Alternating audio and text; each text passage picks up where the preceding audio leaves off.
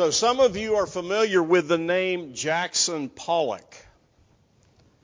He did paintings like this one that looked to me like a wall in a paint factory that exploded.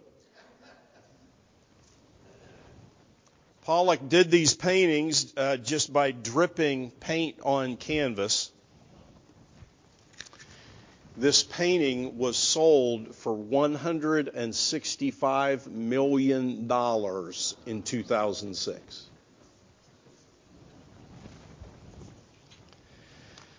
Another painter in the same vein is Mark Rothko. This is perhaps his most famous painting, entitled Number 14. And I guess that is a pretty good title, since the painting doesn't seem to represent much of anything. Rothko did a lot of paintings like this one, a black background with some other colors on top. Now, I don't want to impugn your opinion of Scripture, but to me, Genesis 5 reminds me of a Mark Rothko painting.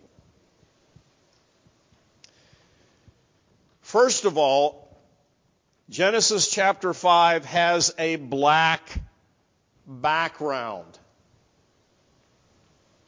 Death. My first text here this morning in Genesis 5 is repeated 8 times. Verse 5. So all the days that Adam lived were 930 years. And he died. Verse 8. So all the days of Seth were 912 years. And he died. Verse 11. So all the days of Enosh were 905 years. And he died. Verse 14. So all the days of Canaan were 910 years. And he died. Verse 17, so all the days of Mahalalel were 895 years, and he died. Verse 20, so all the days of Jared were 962 years, and he died. Verse 27, so all the days of Methuselah were 969 years, and he died. And then verse 31, finally. So all the days of Lamech were 777 years. And he died. And he died. That is the refrain to human life from the beginning. Every human being faces death. It is appointed unto man once to die. We all face this foe. Now, I actually postponed preaching this sermon for 2 weeks because we as a church family have been reminded of this truth in the most personal, awful way. We grieve the loss of a lively, joyful 5-year-old. And yet none of us sitting here in this room this morning expect to die anytime soon.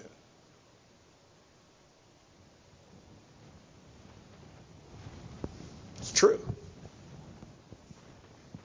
The reality of death is very poignant with us right now, but none of us really expects to die. But here's the thing.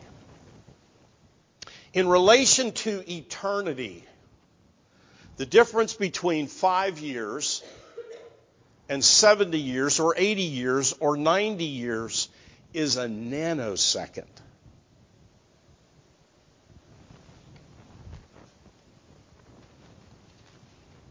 James says our lives are but a vapor.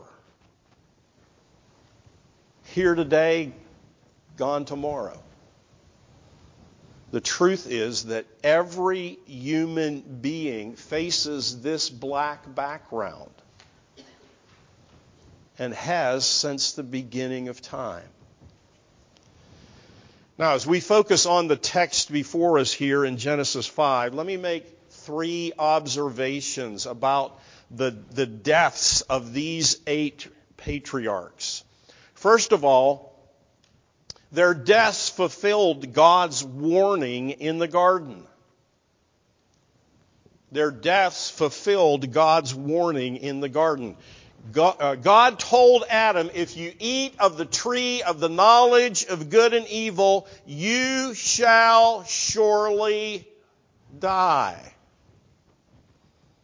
But to all appearances, to this point in Scripture, up through the end of Genesis 4, God is a liar.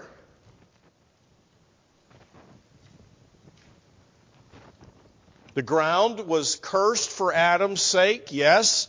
Eve's sorrow in pregnancy was multiplied, her pain in bearing children, yes. Both Adam and Eve were expelled from the garden, never again to walk with God in the cool breeze of the afternoon. Yes, all of that happened, but they had not surely died.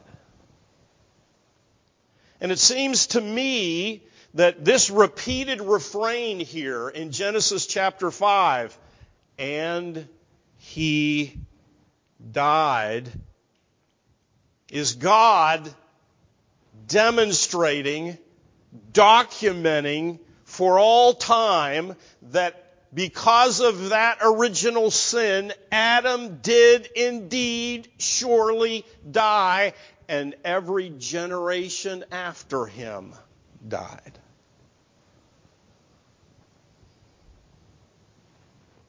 God wanted to make clear here at the beginning of Scripture that connection between sin and death. It's here eightfold.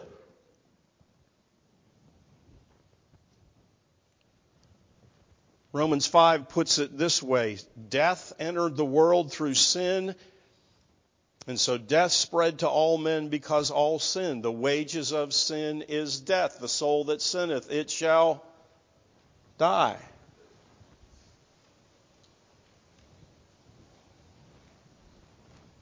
And by weaving these words, and he died, into this genealogy, God revealed a second closely related truth, a truth that I don't think all Christians really understand. Their deaths reveal that sin passes from one generation to the next. Sin passes from one generation to the next. If the soul that sins dies, then it's obvious in this chapter that every generation inherits the sin nature of Adam and thus is subject to death. Even when Enoch didn't die,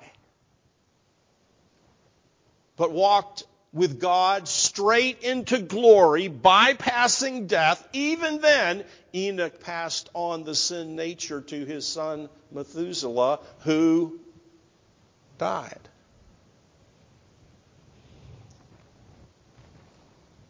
Every generation of human beings is born dying, because we're born in sin.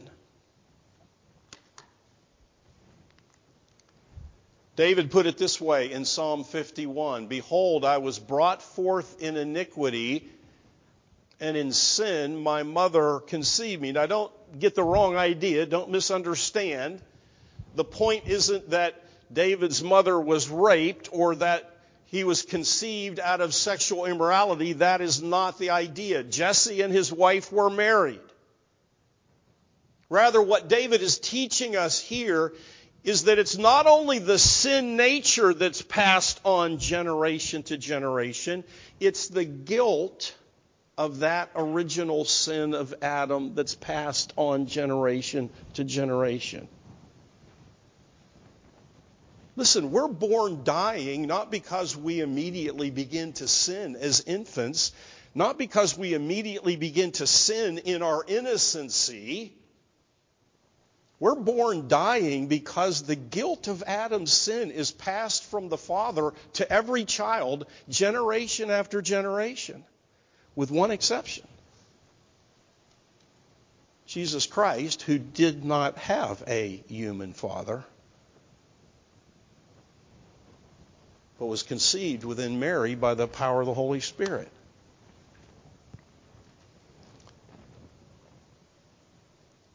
And then another observation concerning the deaths of these patriarchs. Their deaths remind us that even the godly must wrestle with the fearsome foe death. Even the godly must wrestle with death. Remember, these verses are the genealogy of the godly line of Seth. These were the men who called upon the name of the Lord, who called upon the name of Yahweh. To use the phrase in the last verse of chapter 4, men who had a covenant relationship with the living God, men who worshiped God in some kind of a public forum. We've talked about what saving faith looked like at this point. It was faith in the one gospel promise that human beings had at this point. The promise that God would send the seed through the woman who would bruise the head of the serpent. And these apparently were men who put faith in that promise and expected salvation from God on that basis. But even men of faith died. Now, Enoch breaks this pattern, and we'll talk about that truth in a few moments, but this chapter establishes this pattern, that at some point, even the faithful must face death. Remember what I emphasized a few weeks ago. There are only two types of people in the world, the godly and the ungodly. Those who embrace God's promises and those who reject God's promises. Those who embrace the Savior and those who reject the Savior. Only two types of people. And these two groups are divided by the most important issues in life and the most important issues after death.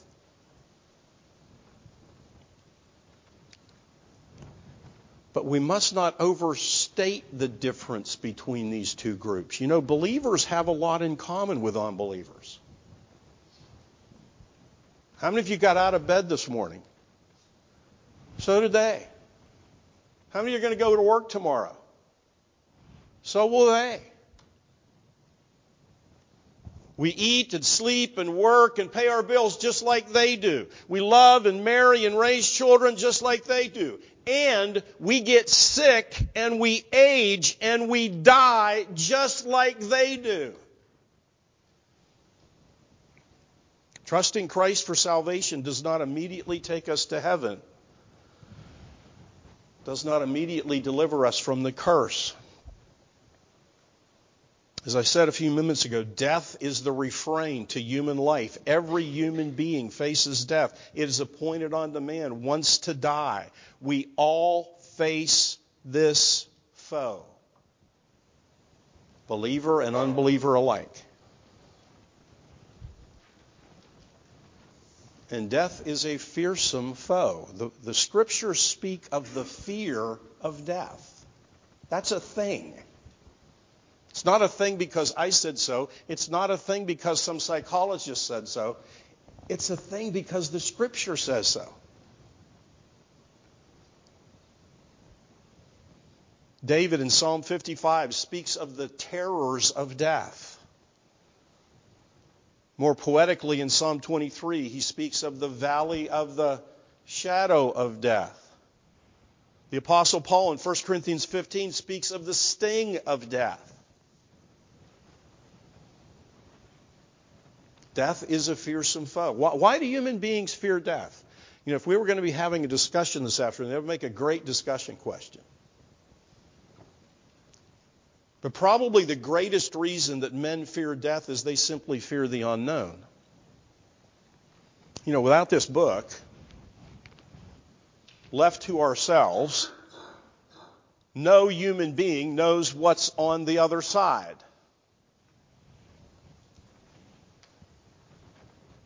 Is it non-existence? Is it nothingness? Is it eternal punishment? Is it some kind of purgatory? Is it reincarnation as a cow or a rat or a roach? Is it some kind of eternal happiness? Fear of the unknown afterlife is the shroud that makes death so fearsome. And here's the thing. I have to think that these 8 patriarchs feared death. Got to remember, up to this point in human history, very few people had died.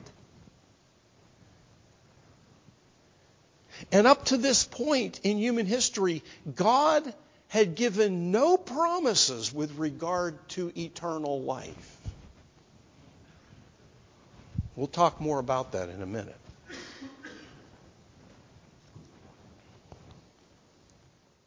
So this is the dark black background of Genesis 5. But as in a Mark Rothko painting, against this dark black background, there are 3 bright colors. Now, Rothko only has 2 colors here, but Genesis chapter 5 has 3 bright colors. The first is the color of hope. The color of hope. A few Sundays back, we focused on Enoch. And his story is summarized here in verse 24. And Enoch walked with God, and he was not, for God took him. As opposed to these 8 patriarchs that I've been focusing on this morning, Enoch did not die. We do not find the phrase in his story, and he died. It's not there. His story ends with very different words, very striking words. And he was not, for God took him. God took him straight to glory without walking through the door of death, without facing that fearsome foe. And so the story of Enoch offers us 2 types of hope. First of all, the hope of life after death, the hope of eternal life. This is the first event that could have given any of God's people at this early date any hope whatsoever that they would live with God in glory after they died, that there was such a thing as everlasting life.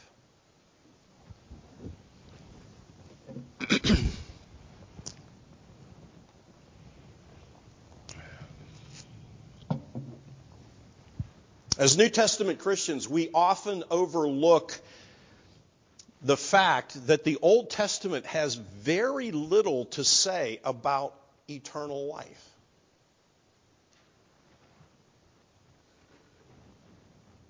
The first outright statement in the Old Testament of a hope of eternal life is found in Job 19. Job expressed this hope. For I know that my Redeemer lives, and he shall stand at last on the earth. These are amazing words. And after my skin is destroyed, after, this I know, that in my flesh I shall see God, whom I shall see for myself, and my eyes shall behold, and not another. Now, we think that Job probably lived during the age of Abraham, Isaac, and Jacob, so that would have been after the flood. It would have been hundreds of years after this point in human history. before Job enunciated this kind of a hope. It was still many years in the future. In a couple of Psalms, there's an indication that those who are God's people should continue to live eternally and not see the pit. In Psalm 73, Asaph declares his hope. Speaking to God, he says, "You will guide me with your counsel, and afterward receive me to glory." And then perhaps the clearest revelation of a resurrection to everlasting life in the Old Testament is found in Daniel 12:2. "And many of those who sleep in the dust of the earth shall awake, some to everlasting life, some to shame and everlasting contempt." So get this, there's only a handful of indications in the Old Testament of a promise of everlasting life for God's people. But the first indication is here in Genesis 5 and verse 24. "And Enoch walked with God, and he was not, for God took him." It's just a glimmer. It's just a glimpse of glory. But it may be that some of these early patriarchs laid hold of that hope that they too would live with God and commune with Him after they died. That same hope that Job had, that in their flesh they would see God.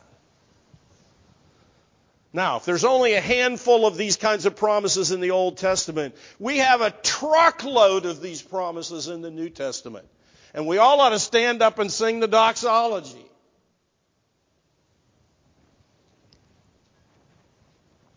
We find promises of eternal life in nearly every book in the New Testament.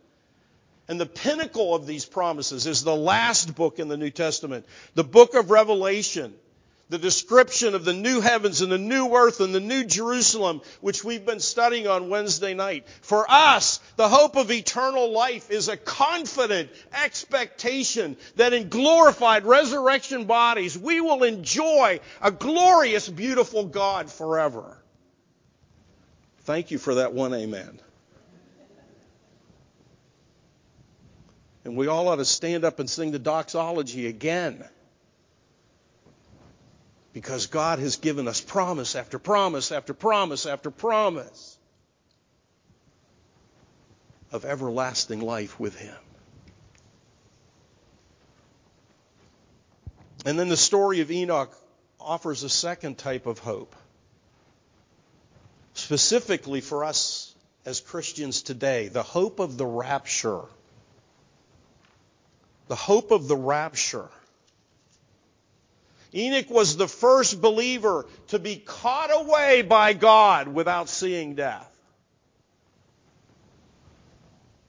He is the type of every believer who walks with God and never dies, never has to face the fearsome foe because the Lord catches him away. And this indeed ought to be the blessed hope of every believer here today.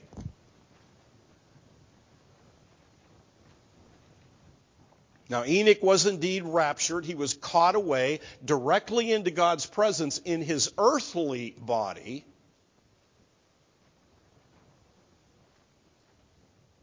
But our hope is a little bit different. We look for the return of our Savior, Jesus Christ, to catch us away. But when He does catch us away, we will also be changed in that moment. Given our glorified resurrection bodies like the body Jesus had after He was resurrected. Many of us have memorized one of the greatest hope-filled passages in the Bible, 1 Thessalonians 4, verses 13 through 18. I'm just going to read the last three of those verses. For the Lord Himself will descend from heaven with a shout, with the voice of an archangel, and with the trumpet of God. And the dead in Christ will rise first. Then we who are alive and remain shall be caught up together with them in the clouds to meet the Lord in the air. And thus we shall always be with the Lord. Therefore comfort one another with these words. Would it not be wonderful to cheat that fearsome foe, death? To be part of the glorious return of Christ for His own, to hear the shout, to hear the voice of the archangel, the peal of the trumpet of God, calling us from that moment onward and forever to be with the Lord in resurrection bodies. Yes, the color of hope is bright against the dark background of what we see here in Genesis 5.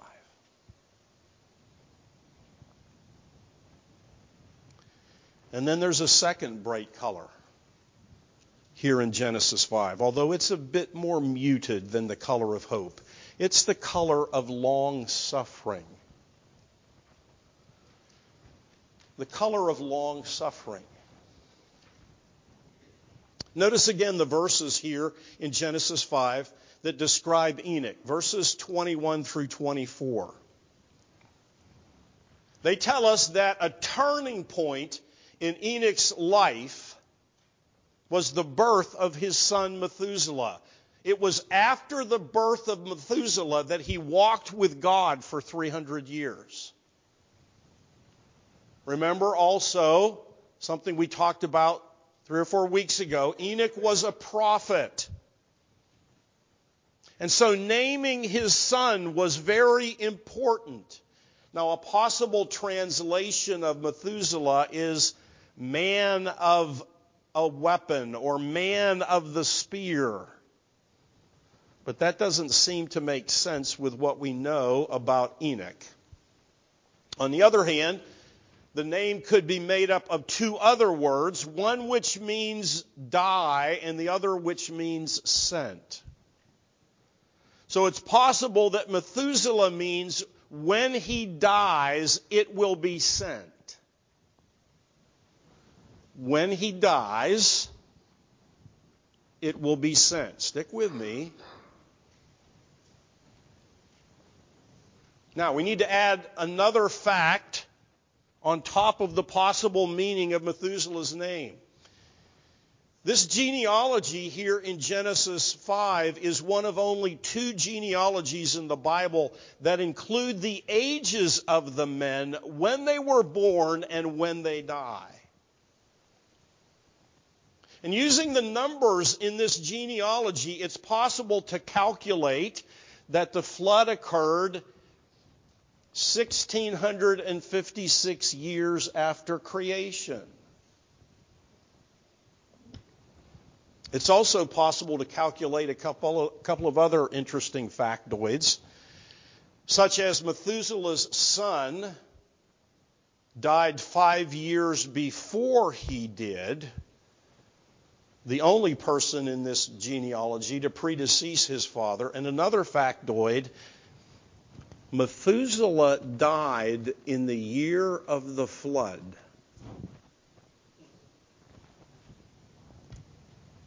Now, we need to do some addition, okay? 2 plus 2 plus 2 plus 2 make what? Okay, some of you did take math. So, let's do some addition. Enoch was a prophet. 2. Enoch gave his son an unusual name. When he dies, it will be sent. Another 2. When Methuselah died, God sent the flood. 2. And then there's a final 2 that we need to add. Methuselah died the oldest human being ever to live. I actually thought about entitling this sermon that. The oldest human being. But I found that abstract painting and I had to just change everything.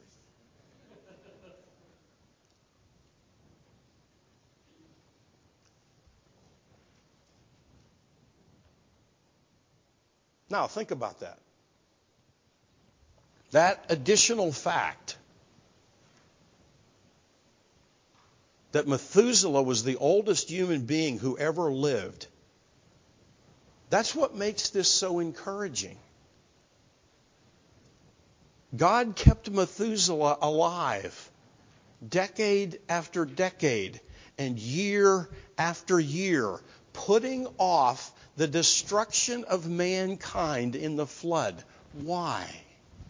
Why would God do that?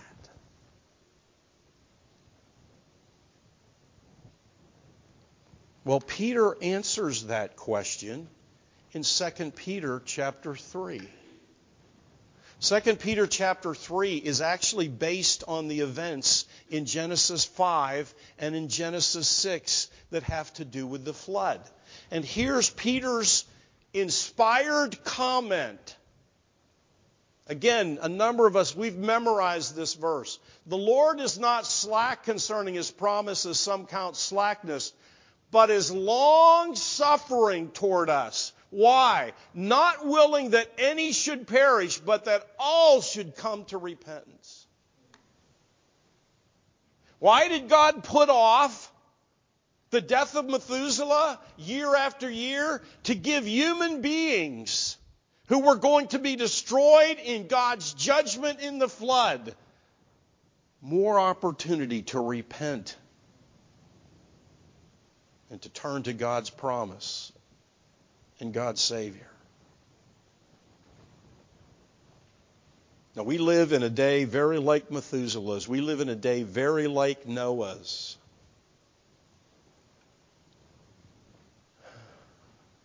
And when I think about Jesus returning to catch us away, my prayer is, even so, come, Lord Jesus. But I'll tell you what happens when Jesus comes to catch us away. The final judgment of sinners will begin. We've just studied it on Wednesday nights. And it seems to me that God is extending the time before Christ returns.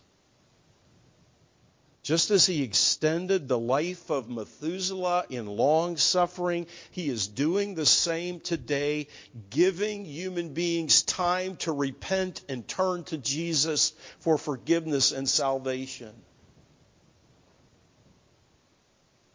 And there may be someone here this morning, God is extending the time before the final judgment for your sake, so that you can turn from your sin to trust Christ and follow Christ. And then there's a final bright color against the black background of death here in Genesis 5. And that's the color of grace. The color of grace. If you need to, flip over a page and let's read Genesis 6, verses 7 and 8. Genesis 6, verses 7 and 8. So the Lord said, I will destroy man whom I have created from the face of the earth, both man and beast, creeping thing, and birds of the air, for I am sorry that I have made them. But Noah found grace in the eyes of the Lord. Now, I'll not say much about this color because we're going to be talking a lot about Noah in the next few weeks. But this is the first appearance of the word grace in the Bible. And it is set directly in the context of the death of millions of human beings in the judgment of the flood in Genesis 6. And what form did that grace take? It's real simple. It's a 3-letter word. It begins with A and ends with K.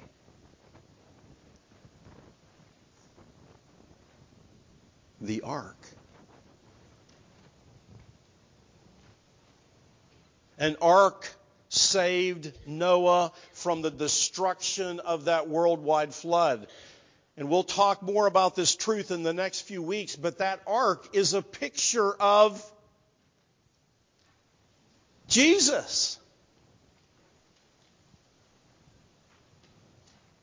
That ark took Noah and his family through that flood of God's wrath. And that's the very same thing that Jesus does for us.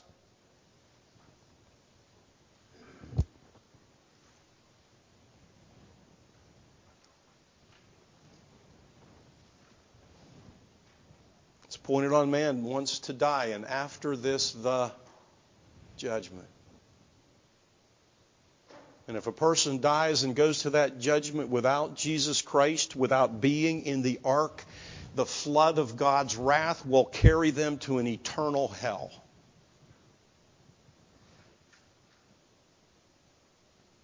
But Jesus died on the cross to bear the wrath of God on your sins and mine.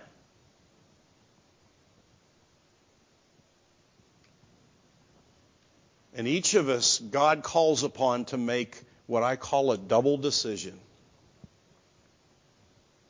First of all, He calls upon us to trust what Jesus did on the cross for the forgiveness of our sins. And then second, He calls on us to turn from our sin, to turn from our own way, and follow Jesus. The Bible calls that believing and repenting. It's a double decision that every person here needs to make.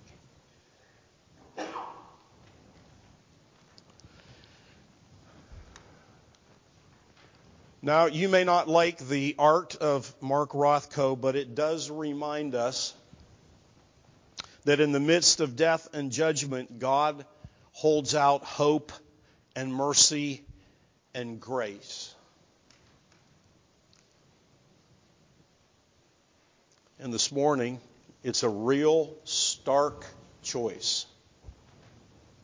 Will you opt for the darkness, or will you opt for the brilliant colors of hope and mercy and grace? It's a clear-cut choice.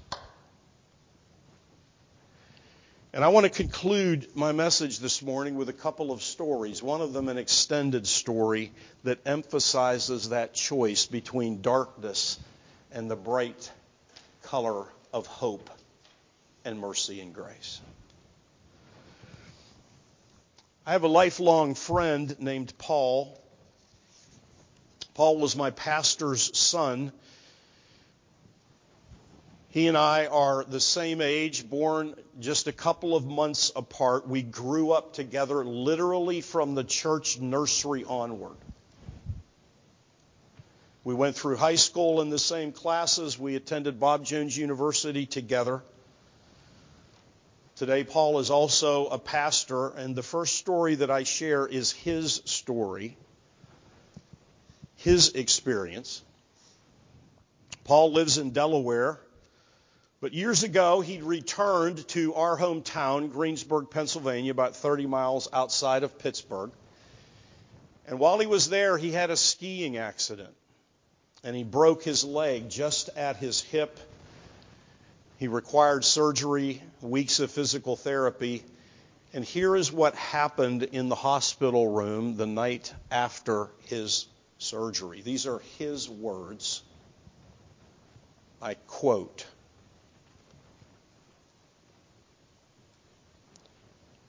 "Next to me, through the light green semi-translucent curtain, was another patient.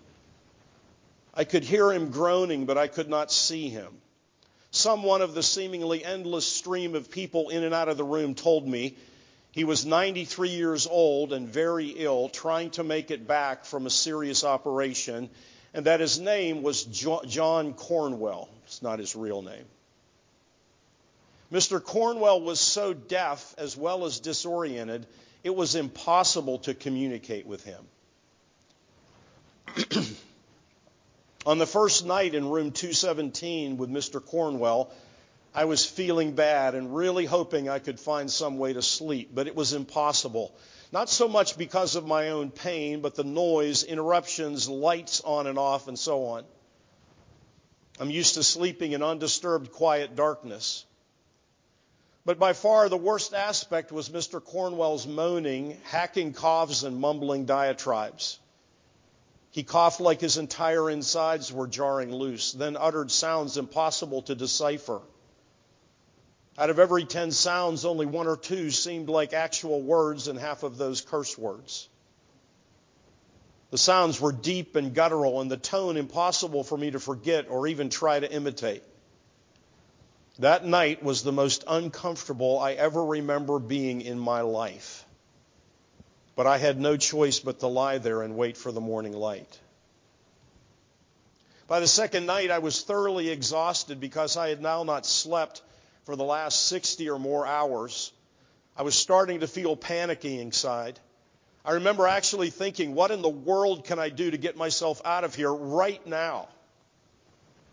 I was in a lot of pain, far from home, in a room with an obviously dying man, and I was desperately in need of sleep. The last time I remember looking at the clock, it was around 1:30 a.m. Then I apparently dozed off for the first time in days.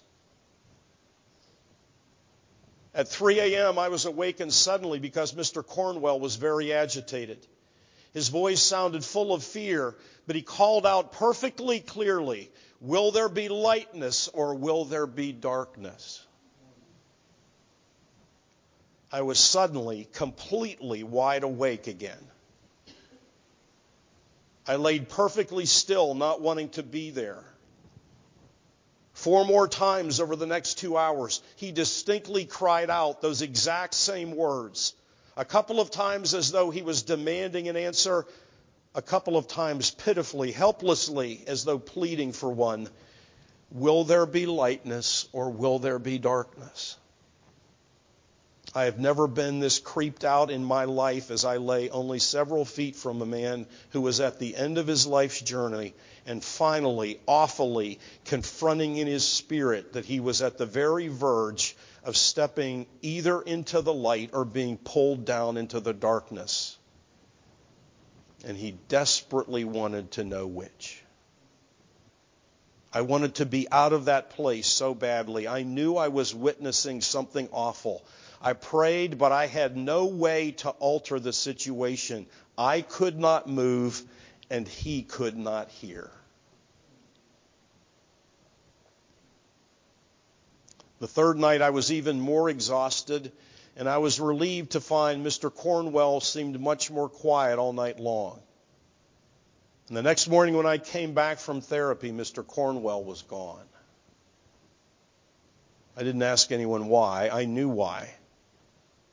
To be perfectly honest, I was relieved the room even felt and smelled like a completely different place.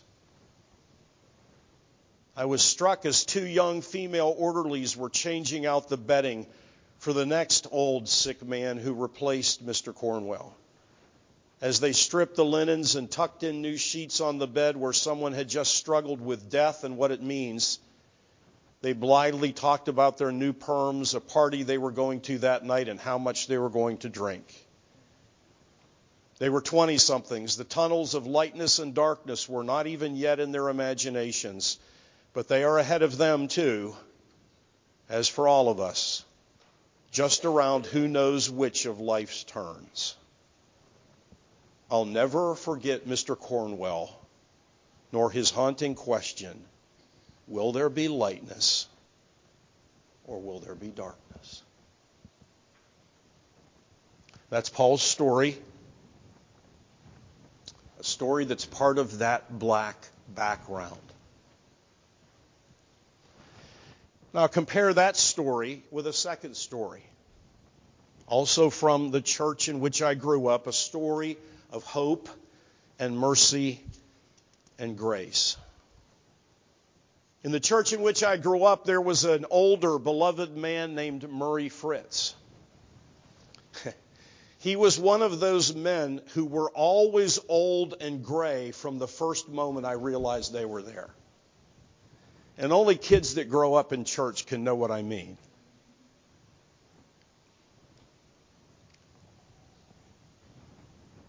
As a child and as a teenager, I never really knew his story, but later as an adult, here's what I learned. As a young man, Mr. Fritz had worked at the Indianapolis 500 Speedway as a mechanic. He had been involved in developing the legendary Duesenberg automobile, to many the finest automobile ever built. He was a master mechanic and owner of a successful car repair business in Greensburg, Pennsylvania, my hometown. His wife began coming to my home church, Church of the Open Door, in Greensburg, Pennsylvania. And then my pastor, Robert Nitz, began getting his car serviced at Fritz's garage. Now, my pastor, Pastor Nitz, was a strong soul winner. And in time, he led Murray Fritz to the Lord. And after that, Mr. Fritz grew rapidly in his faith and in his knowledge of God's Word. By the time I remember Mr. Fritz, his wife had already passed away. He became a deacon, and he was always serving other people in the church in so many hands-on ways. By the time he was in his 70s, he was a respected elder in our congregation, a man that I remember with a smile because of his servant's heart and his humility. At 90-something, Murray Fritz also lay dying. But in his home, with an at-home nurse, after medical care had become pointless for him. The nurse was a lady from our church named Bonnie. I think my wife will remember Bonnie. She was with Mr. Fritz the night he died, and here is her testimony. In contrast to Mr. Cornwell, Mr. Fritz was at great peace. Then in the middle of the night, Bonnie heard him stirring and went to his bedside. She heard his last words. I hear music. I see angels. Then a few moments later, I see glory. And then he passed from this life into the next.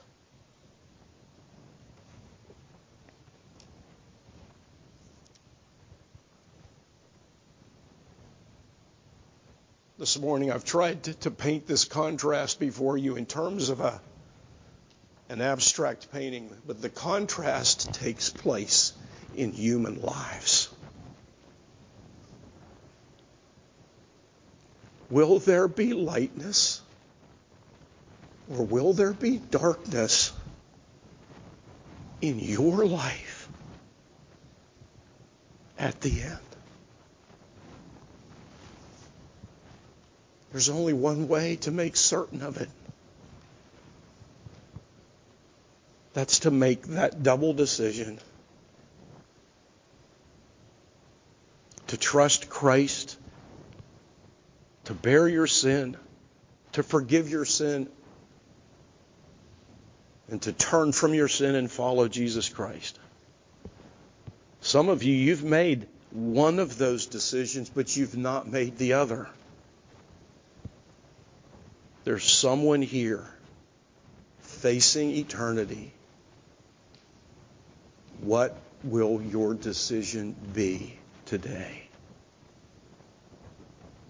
Let me ask you just to close your eyes for a moment.